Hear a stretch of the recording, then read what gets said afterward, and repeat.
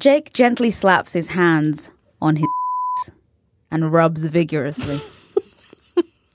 I follow his lead and pull at his too. It's not too rough, he asks. No, I say. Just the right amount. It's very innocent. Of course it is. Of course it is. Completely innocent.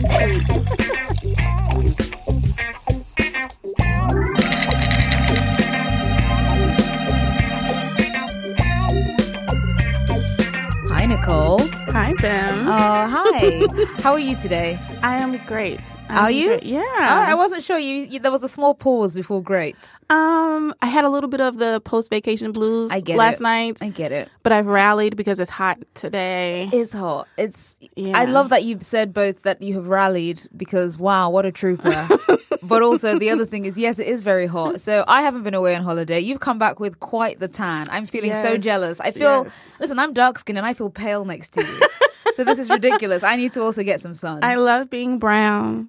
This week, we have something quite remarkable. It is a certain special young man by the name of Jacob Benjamin Gyllenhaal, otherwise known as Jake Gyllenhaal. Jake, man. I love you, Jake. Right? Yeah. There's something about him. And you know what? What? I like that you said his full name because I'm one of those girlfriends who, everyone knows you as Josh, but I'm going to call you Joshua. Oh my God, you're Rachel from Friends. Yes, I love it. Yes. So I would probably, in the privacy of our home, call him Jacob. God. Oh my God. It's I hate that you said in the privacy of our home. You're such a cheeseball. I love it. I love it. All right, let's get into it because there's a lot to cover with Mr. Jake. Yeah, he's had a very prolific career. Right, and he's only young. Yeah. And he's had like this massive, long career. Yeah. And he has like a really interesting mix of like indie stuff and blockbuster stuff and like really great, like well-received stuff, Oscar-nominated stuff. And then he also has some really shit, like little turds in there as well, which I think is standard because not everyone can be perfect geniuses like us who have made no mistakes. Of course. But yeah, we're going to get into all of that with Jake because he's a very special man. Also, like a previous Thirst Objects, Oscar Isaac, he is, of course, ambidextrous, which is, again, one of those just very important things that so many men don't even know women are checking for. But I am. I know Nicole is. Yep. All right, so Jake time.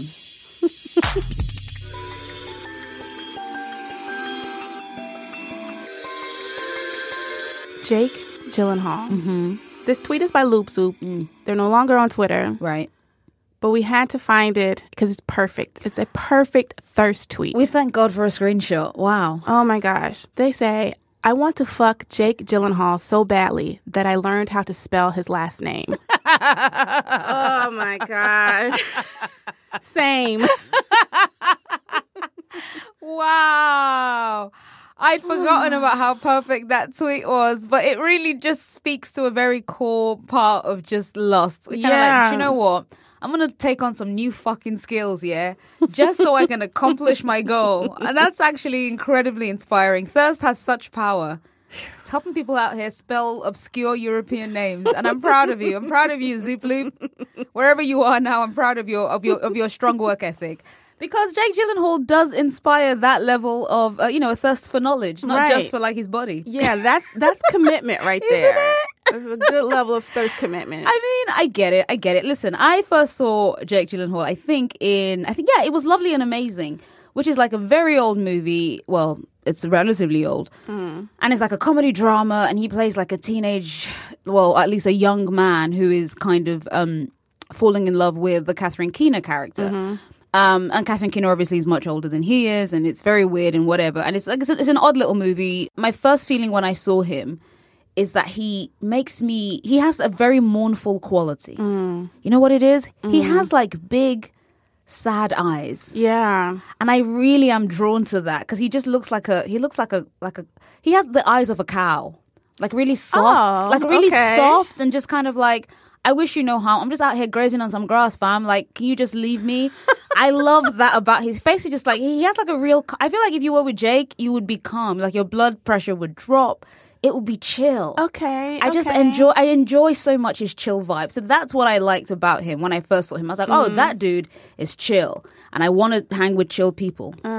See, I think his eyes are very intense.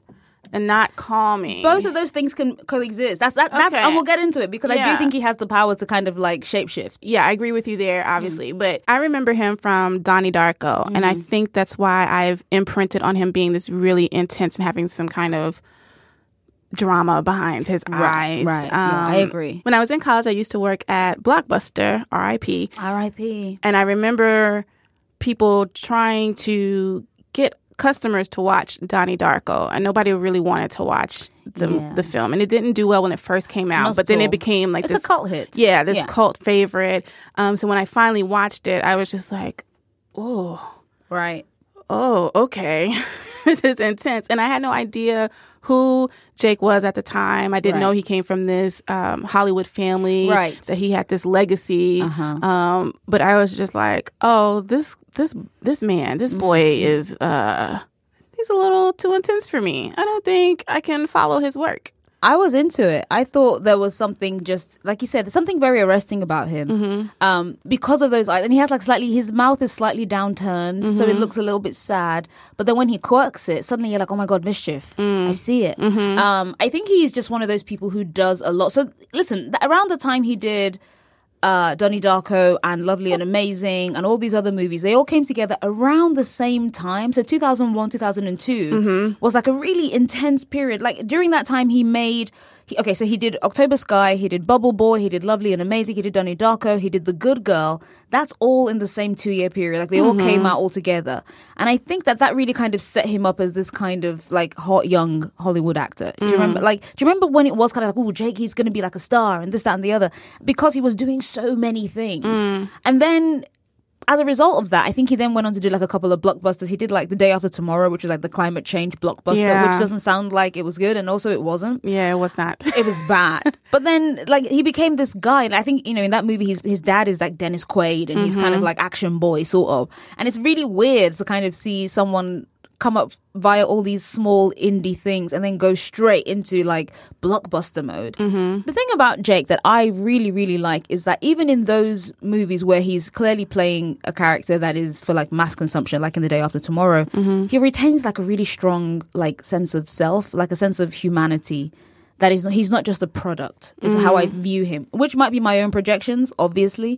But I feel very strongly that he's always individual. I feel like Hollywood, and maybe again, because when I saw him in Donnie Darko, I just kind of, I wouldn't say I was afraid of him, but I felt like, again, this is not somebody whose career I wanted to follow necessarily. Interesting. Like I recognized he was great, but I also was just kind of like, I'm a little, I don't know. Right. I had very complicated feelings about him. And Right. I didn't see a lot of his work between Donnie Darko until Brokeback Mountain. Interesting. Okay. And I think I saw him as someone who Hollywood did not know how to place because he is not traditionally beautiful. No. He is not. But he is beautiful.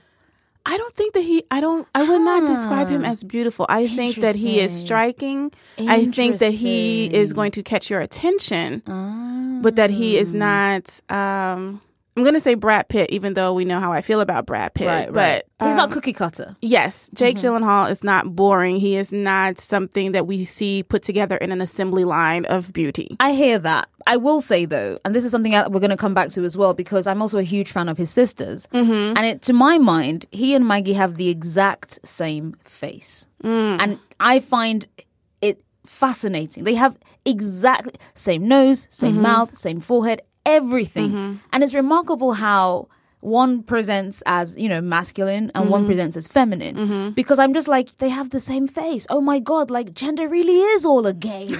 Oh my God. Like you really see it and you think, oh, and I think that it's a face that is oddly kind of like prettier on him. So I would put Maggie in the striking box. I see her and I want to keep looking at her. Jake, I think, is actually just kind of like not Hollywood pretty, but conventionally quite pretty. So I'm always interested when I see it. And then, every so often he does something drastic, like he loses weight and he becomes really gaunt for a movie or, whatever. He has like weird hair or whatever. The fundamental like elements and angles of his face, to me, read as actually quite beautiful. Like, kind of boyish, but beautiful. But anyway, that's a whole other thing.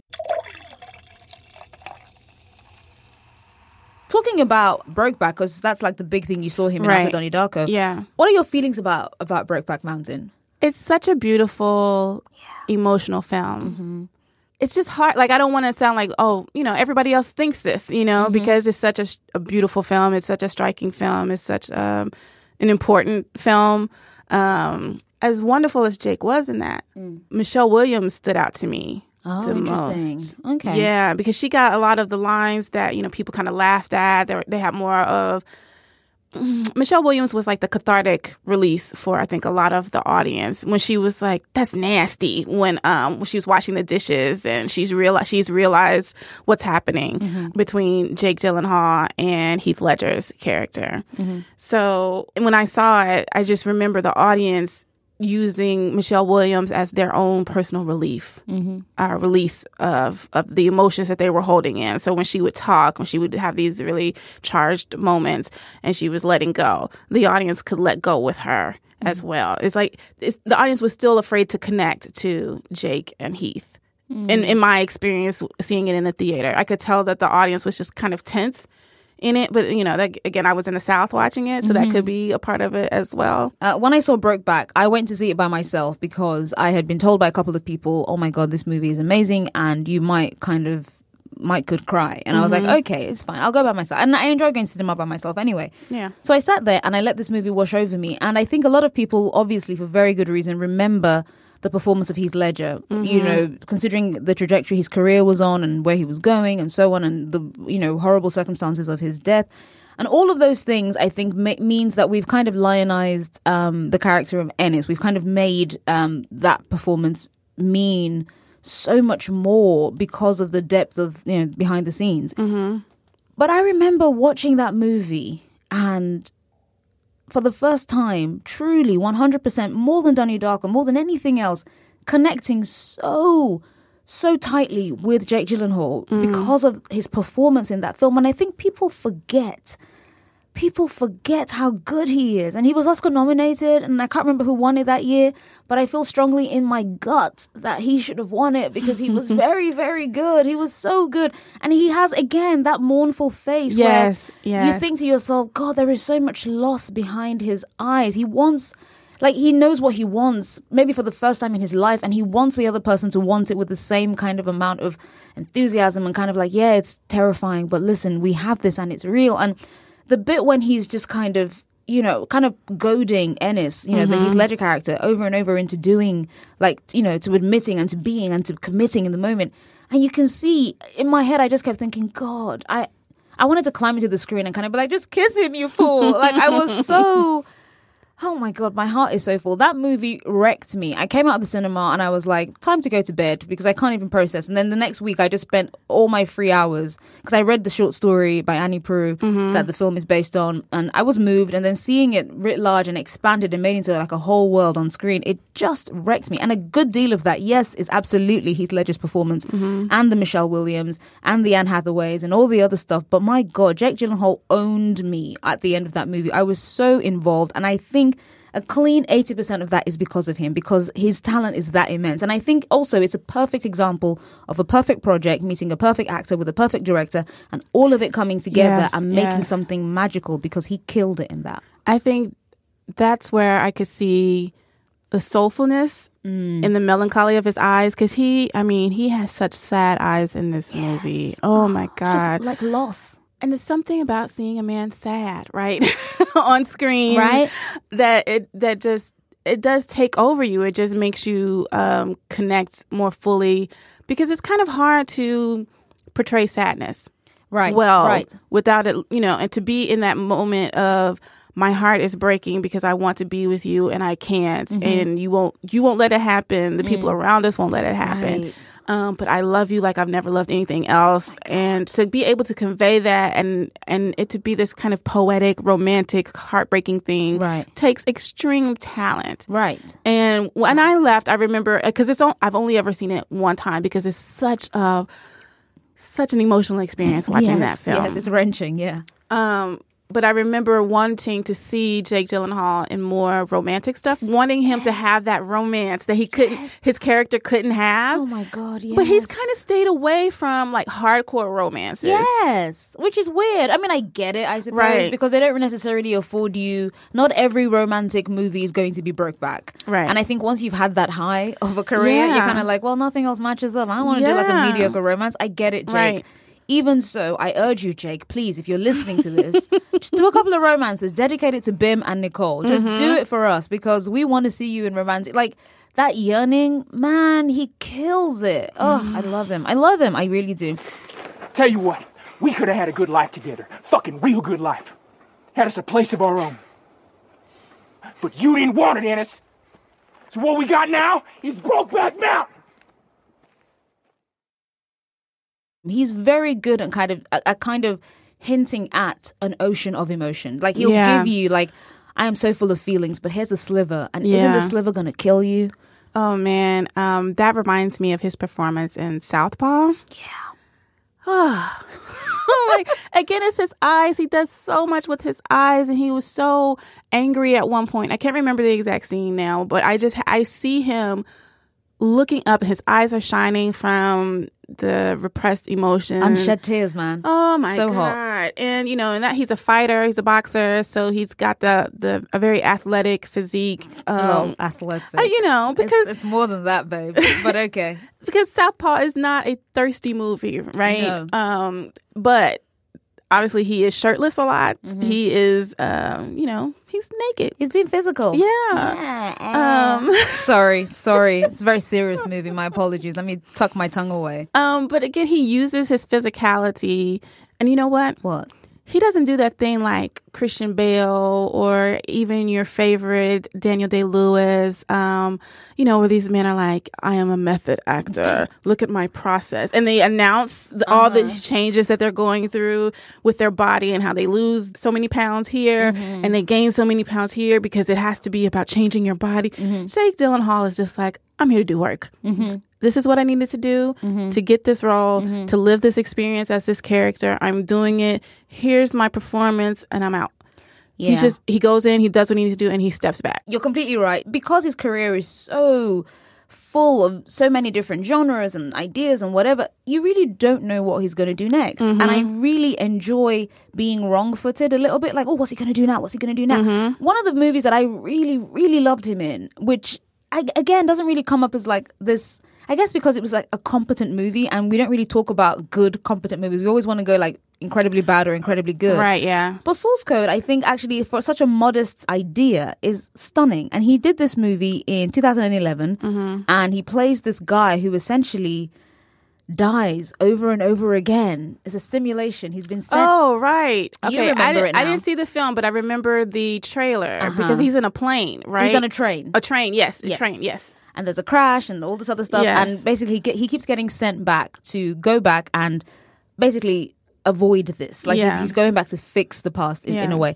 Now it has like a very kind of schlocky, kind of like, I guess. And then you start watching it.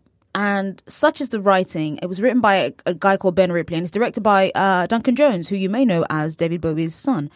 And Duncan Jones makes this movie and it's full of heart and what it should be like this throwaway nonsense movie, and by the end of it you're just kind of like, my God, I'm so invested in everybody's, like, my God, Coulter, like, and Michelle Monaghan plays like the love interest and it's amazing. And it's one of those movies, again, you go in with such low expectations and by the time you come out you're kind of like, oh my God, it deserves 6 Oscars. Like I left there with like no irony. I was like, it should win so much more because it's so good, but no one ever talks about it. And I don't know why. I think it's partly because it isn't, this big old blockbuster and it's not terrible, which is a problem that we're going to discuss around Hollywood, I'm sure, at some point in the future. Like this whole thing about it has to be like tentpole or like, supremely Indian. It's kind of like, well, there's a lot of mid-market shit that you people should just be watching and whatever. But Jake specializes in that shit. He does a lot of kind of like mid-level stuff that you're like, this is better because you are in it. But I couldn't tell, like I wouldn't watch it if it was anybody else. But because you were in it, I'm going to have a look. And you look through his career and it's full of that shit. Brothers is the same thing, kind of like middling, but better than it should be. Proof, same thing. It's just one of those things where you're just like, I want more for you. But the important thing is he seems happy. Right. in his little lane. He has had a film out almost every year since Donnie Darko. Yep. That's solid work. Yeah. And they're, like you said, they're varied. But I want to go back. You mentioned kind of fair to Midland pieces, and you go in with low expectations, and you're actually not that, you're kind of surprised that it wasn't that bad. Yeah. So there is a film that he did called Love and Other Drugs with Anne Hathaway. I remember that. And I want to actually play just a really quick clip. It's actually a little bit more Anne Hathaway than Jake, but it's still just, it's a perfect, beautiful little example of what Jake can do. Jake and Anne Hathaway they just had a little, little love-making session. Mm-hmm. They're posted up in bed. Jake is naked. I mean, she is too, but we're focusing on Jake. Okay. And he is lounged. He's laying back in such a way, and his leg is up, so you can't see all of his personal business. But it's personal business. It's strongly hinted at, because you can't have any male frontal nudity. Never, because our eyes would bleed, and cats would lay with dogs. Yes. But anyway, go on. So they're having some, post-coital chat. Sure. And he asks her, why doesn't she have a boyfriend? Why don't you have a boyfriend? I'm going. Why? See, the thing is, I really like having sex, and I actually really like having sex with you, so let's just keep it simple. I can do that. Yeah, you do seem like a shithead, so it should be all right. There's just alarms going off in my head. You're not entirely what you seem. Oh, no. I'm a shithead. Believe me. Good. Because if you turn out not to be a shithead, that would be bad. Oh, my God. I'm a shithead, believe me. Through and through. Wow. Yeah. Okay. So, listen, I had a very visceral reaction because I saw that movie not at the cinema, because even I was kind of like, I'm not spending money on this. Same. But no shade, Jake, love you. I watched it when it came on TV in the UK, and I also was struck by, God, I'm gonna sound such a perv, but I was struck by the lines of his body in that scene. Yes. It's actually such a weirdly female gazy pose. Yeah. Despite the lack of junk in shots. Yes. Is the way he's kind of, like you said, he's kind of like, he's reclining. Yes. He's relaxed, one leg Yes. cocked. And it's it's a remarkably female gazy. And then of course it's ruined because then they have Anne Hathaway being naked Right. in the thing. And I'm like, oh my God, you can't show us Anne Hathaway's naked form if you're not going to show us the shit that Jake's also kind of like dealing Yes. with. Come on, guys. But it's still an incredibly oddly sensual like scene. So yeah, more of that, please, Jake. I mean, he looks like the stereotypical Roman god that's laid back and is being served grapes. You know, like he's just. Yes. He looks beautiful. Great And thigh then- work. Yes, Yeah. and his abs. How are you laying down and your abs are defined? Like Wow. that has to be some contouring, some makeup or something. Or maybe, Genuinely cannot relate. I mean, he's just lounging there, just like arm behind his head. He's breathing slightly hard as well, which is how you can see the abs. Yes. Which, And you know, he's fully like, look at me. Look, we just did the do. yes. And now you can look at me. Exactly. Observe the goods that you have Yes, purchased. yes. And it's also just such a, it really was like this perfect moment of dating, like when you're having like this hookup with somebody that you're feeling and you want more, but then they kind of ask something or they say something that makes you be like, oh, you ruined it. And then he's trying to get the vibe back. So he was see. like, oh yeah, I am a shithead, but you like this shithead, you know? I feel That you. sounds incredibly like Listen, specific. Hello. Oh my God, Nicole. We've talked a little bit about the great projects, the Fair to Midland projects, which I like to call them your matinee movies, the things that you might see in the middle of the day if you're playing hooky from work or Yeah, something. a Sunday afternoon movie. Yeah, Yeah. those little matinees that you're not mad at, but you wouldn't have spent money on, too much money on. And then you have The Prince of Persia. Yeah, I went to see that at the cinema. I was mad excited about that. And that I was excited about that despite the fact that I kept thinking, why is this white man playing a prince of fucking Persia? So I was conflicted, but Lost won the day, and I went to see it. And it's a bag of shit, and I love it. It is actually a terrible movie, and you cannot take it from... No, I fucking love that movie. It's trash. It's one of the worst things I've seen since I've had eyes. And yet... Jake is so charming with a terrible British accent. Oh, and man. it's so bad. That wig. I don't know if it's All of wigs it. or the extensions, but whatever it is, it's not working. And you know I love hair. Yeah, I know you love hair. I'm so just- if you don't like hair, then it must be like a serious Oh, sin. man. It's They bad could hair. have, I don't know, blended it a little better. They could have done anything. and Made they it had a decided not better to. lace front. I don't know, They but it could've- was bad. It was bad. And, you know, this is Prince of Persia based on the video game. So already ropey as fuck as a beginning. And then the movie itself was just kind of like, listen, like I said, I watched it. I chuckled at it.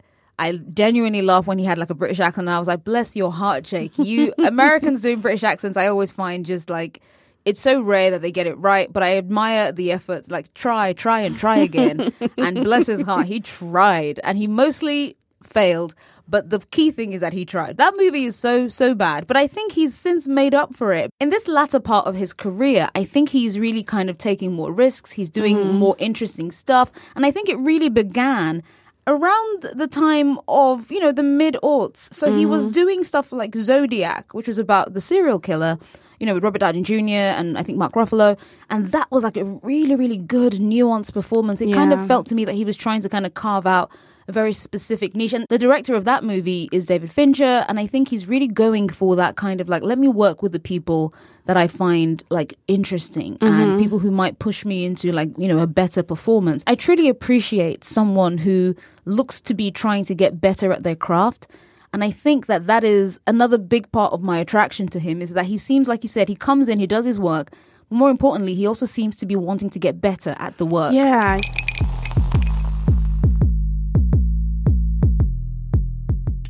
We see him courtside at basketball games Yeah, we do. with some celebrities, certain celebrities. Yeah. We see him also appearing in music videos of like Beyonce, Jay-Z. Yeah, I know. I mean, the Jay-Z and Beyonce thing, I imagine he met them at a ball game, because there's that great photo of him with Beyonce and Jay-Z, and Jay-Z's in the middle of them. We'll put this on our Tumblr, don't worry.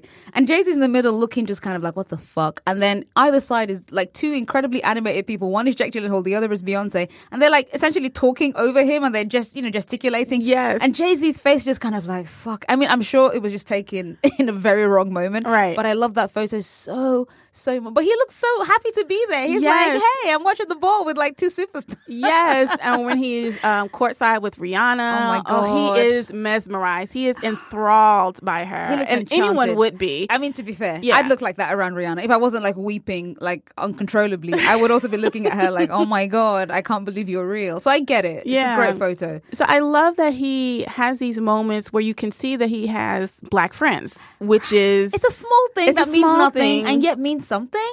But, you know, it's not just about like the racial diversity of the movies he's done, because he's Right. actually quite a vocal kind of like, oh, you know, more opportunities for women directors and women's stories and this, that, and the other. And, you know, he spoke to Elle magazine, I think in 2016, and talking about, you know, his sister. And he does like conservation work, and he's like this politically aware person and all this other stuff. And, you know, there was that photo of him at the Women's March and all that stuff. And then it's kind of like, cool. Have you ever worked with the female director, Jake? Like... He hasn't really worked with a female director in several years, not since Lovely and Amazing. But I'm just kind of like, it's fine and good for you to kind of be photographed with your black friends and Right. doing, you know, looking enthralled by Rihanna, which, as we've established, same. But also, like, bruv, can you just put your money where your mouth is? Right. Do some shit. Like, listen, Right. I enjoyed seeing you pop up just as much as the next person in Jamie Foxx's Blame It on the Alcohol video, which is a true fact. He's in that video. Yeah, he is. I He saw him is. and I was like, what? Sure, Jake, come on in.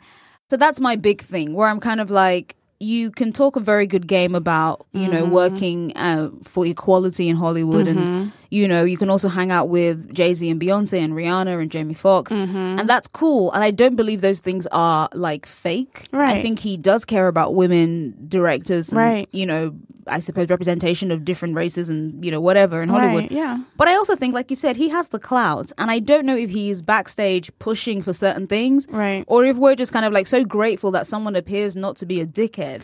That we're kind of like, yay, he's doing so much. And it's like, Yeah. no, he's not. He's not doing it. Yeah. You know, and I think that's my thing. Like, I love Jake. I wish somebody, though, that the next time he kind of goes, yeah, women direct, someone goes, cool. When's the next project you're doing that's going to have a female director? I would love that. Yeah. You know? But that's just me. That's just how I feel. And even though he obviously has some work that he needs to do in that regard, there is this one commercial that he did that really almost makes us forget all of that.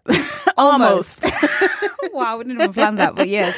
It is a Calvin Klein ad. I think for fragrance. I don't even know what it's for. It's for fragrance. It's for eternity. Oh, eternity. Okay.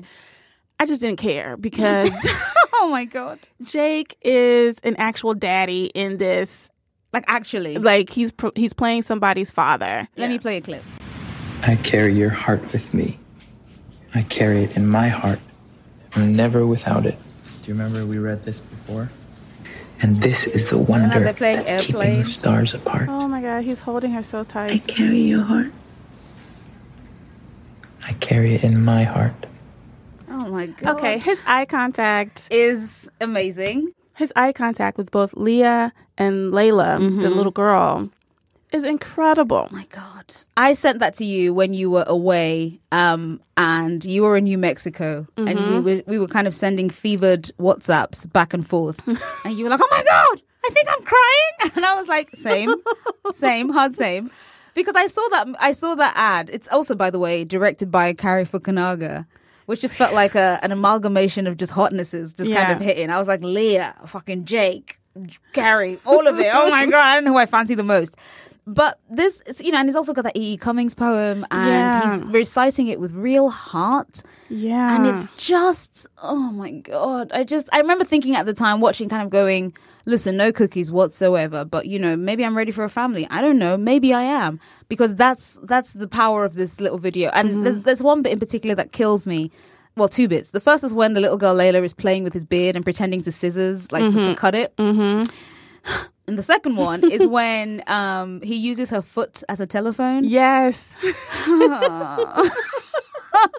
I just remember thinking to myself, God, he'd be an amazing father to our child. And then catching myself kind of going, what the fuck are you on? You do not have a child with Jake Gyllenhaal. Please calm down. But that was just, it's that emotive. That's all I'm going to say. It's beautiful. And then, you know, this is actually the second time E.E. Cummings has appeared this season. Tom Hiddleston, we played a clip of Tom reading. Oh my God, he's our something. patron poet saint. We'll come back to that. E.E. Cummings has some issues. Yes, but- fucking hell, he does. Don't worry about that. So Jake, he's got the beard. Yes, the full beard as well. He's so intense. And then you see him being very playful and his eyes crinkle at the end when he's smiling at the little girl. Oh my gosh. He has two nieces in real life. And I thought to myself, oh my God, he's probably really good with kids, which is, again, a ridiculous projection. Something that I just want to kind of mention as well, in addition to kind of like feeling that Jake Gyllenhaal is this, you know, soulful character who plays wonderful, you know, deep characters that you actually want to kind of care about and think about. There is one particular indelible performance, which not a lot of people have seen, not anywhere near the scope of what he's done on screen. And it's a video that somebody recorded at Columbia University. And it was a conversation between Jake Gyllenhaal and author and Professor Colm Tobin. And they were talking specifically about James Baldwin and his work. And they're talking about another country, and they're talking about, you know, it's a very powerful novel, and it's, you know, it covers so much race and gender and all these other things. And they have this really wonderful conversation. For one thing, I'm really grateful that we had a conversation about James Baldwin, and it was between two white guys, because I'm so tired of being like, you know, when people call upon a black person to come and talk about a black thing. I was like, no, why don't you dissect some shit yourself? But I was glad to see the conversation. And at one point, they've been talking for about half an hour, and the professor asks Jake to read a passage from another country. Now, in that scene is a love scene, essentially. It's a smut scene. And Jake reads it. And when I tell you that after it was done, I went to stare out of the window just into the night because I had some feelings. You'll see why. Let me just play you a tiny excerpt from that. Her head dropped. She closed her eyes. She brought her thighs together, then opened them. The covers were in his way, and he threw them off, and then for a moment, half kneeling, he stared at the honey and the copper and the gold and the black of her. Her breath came in short, sharp, trembling gasps. He wanted her to turn her face to him and open her eyes. Ida, look at me. She made a sound, a kind of a moan, and turned her face toward him, but kept her eyes closed. He took her hand again. Come on, help me. Her eyes opened for a second, veiled, but she smiled. He lowered himself down upon her slowly, allowing her hands to guide him, and kissed her on the mouth. They locked together, shaking, her hands fluttering upward and settling on his back. I paid them. Yes. I'm sorry, hold on. I don't know. It might have been too faint for our listeners to hear, but when Jake reads the line of the honeys and the coppers and the gold and the, And the black. Yeah. The audience there. Yeah. Russell, they were like, oh. This reading in particular just seemed to kind of have everything come together and coalesce. And by the end of it, I remember just kind of thinking, God, I want to write a book so that Jake can narrate it. Like, it's just a very good voice and a really good performance. And my God, he's so talented. Also, I'm so thirsty. I need to take a drink because, Jesus, that scene is a lot. It also speaks to his dedication to his craft, because we've mentioned that he comes from a Hollywood family. Mm-hmm. So it could be easy for him just to rlie on his name, right? To get his roles or whatever. But he actually takes the time to learn breath control, to learn how to read something. I'm assuming it was on the fly. I don't know if they had prepared this before. I think the professor had kind of like set aside a passage for him to read. And later he makes a joke about he just wanted Jake to read like a hot scene, which again, I was like, Professor Comptobin, same, hard same.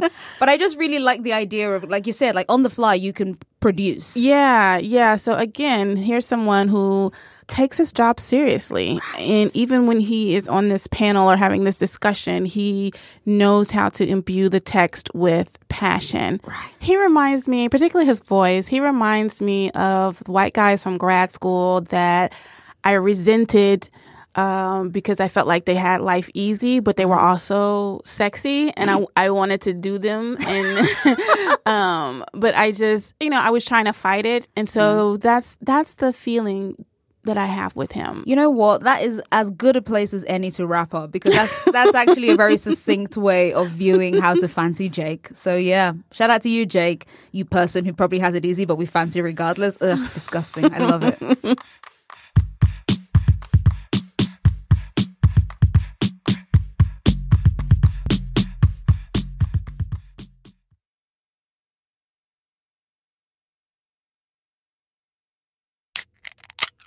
Well, that was Jake Gyllenhaal. I love him so much. I said I was conflicted about him, but I'm not really conflicted. I just, you just got to settle into it a little bit. Yeah, you feel the way you feel. It'll come around. It's fine. Yeah, I know too many dudes like that, where you're kind of like, no, I'm conflicted. Wait, I'm not conflicted at all. Oh my God, what am I? Yeah, I get that. He's just not someone that I would normally be attracted to. So right, that's the conflict. Finding myself attracted to him makes me be like, oh, okay. Yeah, a little double take on yourself. Yeah, I get that. There are lots of dudes like that where you're just like, huh? Oh, okay. Yeah. But that's a really good thing, because then it kind of adds a little bit of spice to the drabbles. Yeah. Because you're thinking, oh, hold on. I actually really fancy this guy, so let's explore this fancy. So on that note, Nicole, I am so excited to hear your drabble this week, because we have, we've had Jake Gyllenhaal in mind for this season for so long. Yeah. And I like the idea of us kind of like every week just piling on, new layers of like fancy. Yeah. And now here we are. So I'm excited to see what you are going to write about him. Well, this is, oh God. This drabble is me in a very vulnerable. Oh God. Okay, I'm ready. Okay. All right, let me brace myself. 1 sec. Let me plant my feet in the brace stance. Go on. How my Chris Evans drabble was like my most personal. This is probably the second most personal. Wow. One. I didn't expect Jake to be the first subject that would inspire that. I did not either. Okay. I don't know what's happening. Okay. That's thirst for you. It'll catch you unawares. Okay, here's my drabble. I don't like kissing, I say. Jake's eyebrows reach for the back of his neck, but he remains quiet, giving me room to talk.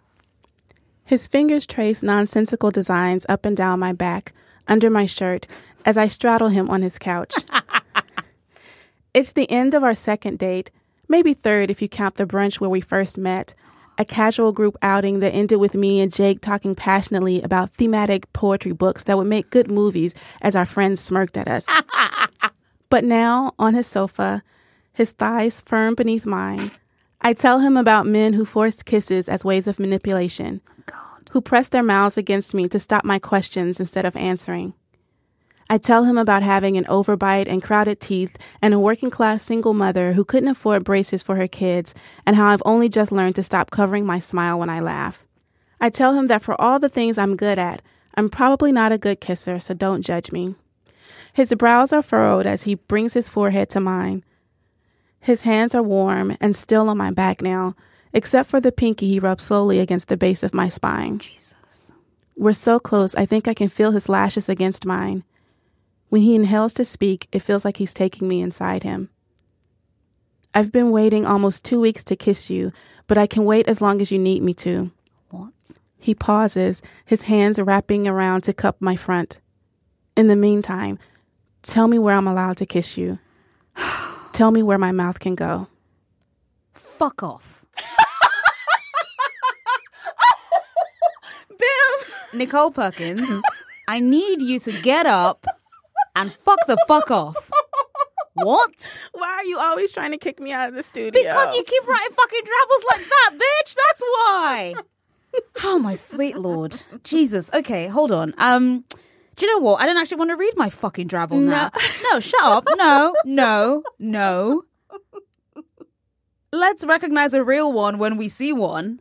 Jesus Christ. What? But I feel like Jake would be very understanding of his partner's Of course he fucking would. insecurities. 100%. And want to let them Listen. take their time. He grew up on screen. He knows Yeah. how awkward life can Yeah. be. He gets Yeah. it. He's like a thirst object for so many people. There must be so much expectation on his shoulders. Yeah. He gets it. He would be 100% just kind of like, listen, babe, in the words of your drabble, tell me where I can kiss, innit? It's like, don't worry about it. What? Fucking hell, mate. Oh, my God. Well, you know what? Listen, there's almost no point to putting a fucking poll up because mine is going to fall woefully short. And that's not even me being fake modest. And it's not me trying to gas you up and make you feel bad. It's just the truth of the matter because this drabble is nowhere near as intense or good or fantastic as the one you just wrote. What the fuck? Write me a book about this shit. Oh, my God. Write me a novel. Listen, if you're a fucking publisher out there, why don't you approach Nicole right now and give her a little 2-book deal because she's that fucking good as evidenced by that fucking drabble. What? Why am I in a fucking glass case of emotion right now? I'm sorry. No, don't be sorry. That's the fucking mark of a fucking oh my sweet. Okay, you know what? But it is a oh my god dream of mine to write a romance novel and get a lot of the shit out of my head onto the page. And you know what? I want that for you so much. You have a drabble yourself. I do. Okay. You ready? Yeah, I mean, it's in a similar vein to yours. It is kind of a slightly personal thing because it's me as I am a lot of the time. The scenario is one in which I am vulnerable myself, but only because not nearly as vulnerable as as the stuff that you put into your drabble this week. But just the idea of, for me, oftentimes the most vulnerable I am is when I'm sick, and because that's when I become, truly, this whiny kind of baby creature. And I always need someone to just kind of just treat me very gingerly, very kind of tenderly, just be around, but don't crowd me. I'm very demanding when I'm ill. And it's good for no one.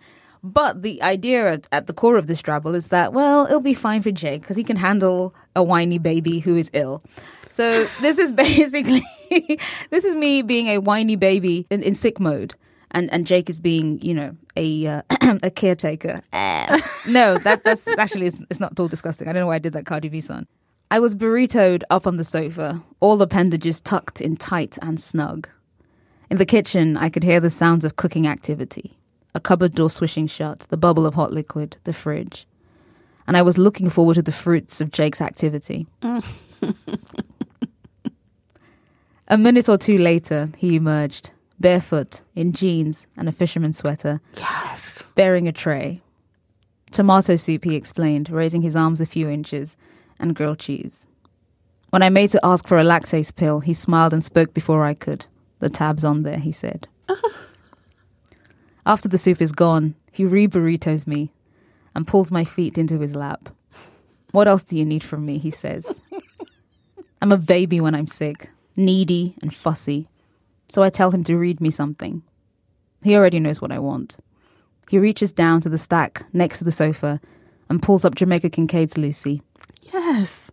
At the bookmarked page, he begins to read, his deep voice washing over me and lulling me into a bone-deep relaxation. Everybody knows that men have no morals, he began. That they do not know how to behave. That they do not know how to treat other people. He looks over at me before kissing my socked foot. I nod at him to continue, but I'm asleep barely a page later. You're all right, though. You okay, sis? I'm good, yes. All right, cool. I just wanted to put some Jamaica Kincaid in there. Like, I don't know, Jake. Adapt this fucking book. I don't know. Write something. Yeah. Oh my god. So yeah. So wow. That was a tale of two drabbles. And wow, I've been moved this week. I've been moved. You did so much work on that drabble. It's so good. I mean, thank you. But you did too, because I can picture this very quiet, intimate moment and him holding your little sock feet. I mean, I can too. That's part of the danger of having a brain as ambitious as mine. But the key thing here is, guys, you've got to vote over on our Twitter. Oh yeah, huh? That's exactly how this works, Nicole. Do you remember? Or are you also blown away by the fucking amazing drabble you just wrote? Because I am still. Yeah, you can vote on our Twitter, which is First Aid Kit on Twitter, and we'll put up a poll on, we'll give it a day to settle, and then we'll put the poll up, and then you get to vote on your favorite drabble of the week. You can also send us your drabbles at firstaidkit@buzzfeed.com, and we might read an excerpt as we did last time on the, just put it out there so people can see some of the genius that ends up in our inbox every single week. First Aid Kit is produced by us, Bim Adewunmi and Nicole Perkins, Julia Furlan, and TK Dutez. Our music is by Tanya Morgan. We're on Twitter at Tennessee Whiskey Woman, that's whiskey with an E, woman, and Bimadu, Bimadew.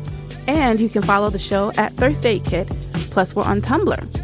Find us at thirstaidkitpodcast.tumblr.com. We have an Ask box over there. Go ahead and fill it up with some questions. And if you need a new thirst object and there's no one else who can help you, contact the Thirst Sommeliers. Call us and leave a very, very brief message on 765-884-4778. That's 7658-THIRST.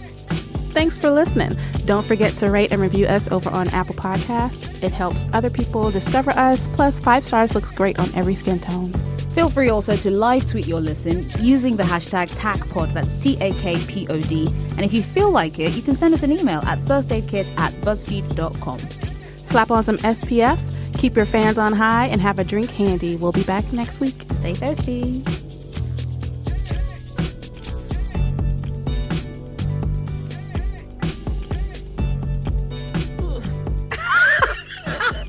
What? Did you just massage your breasts at me?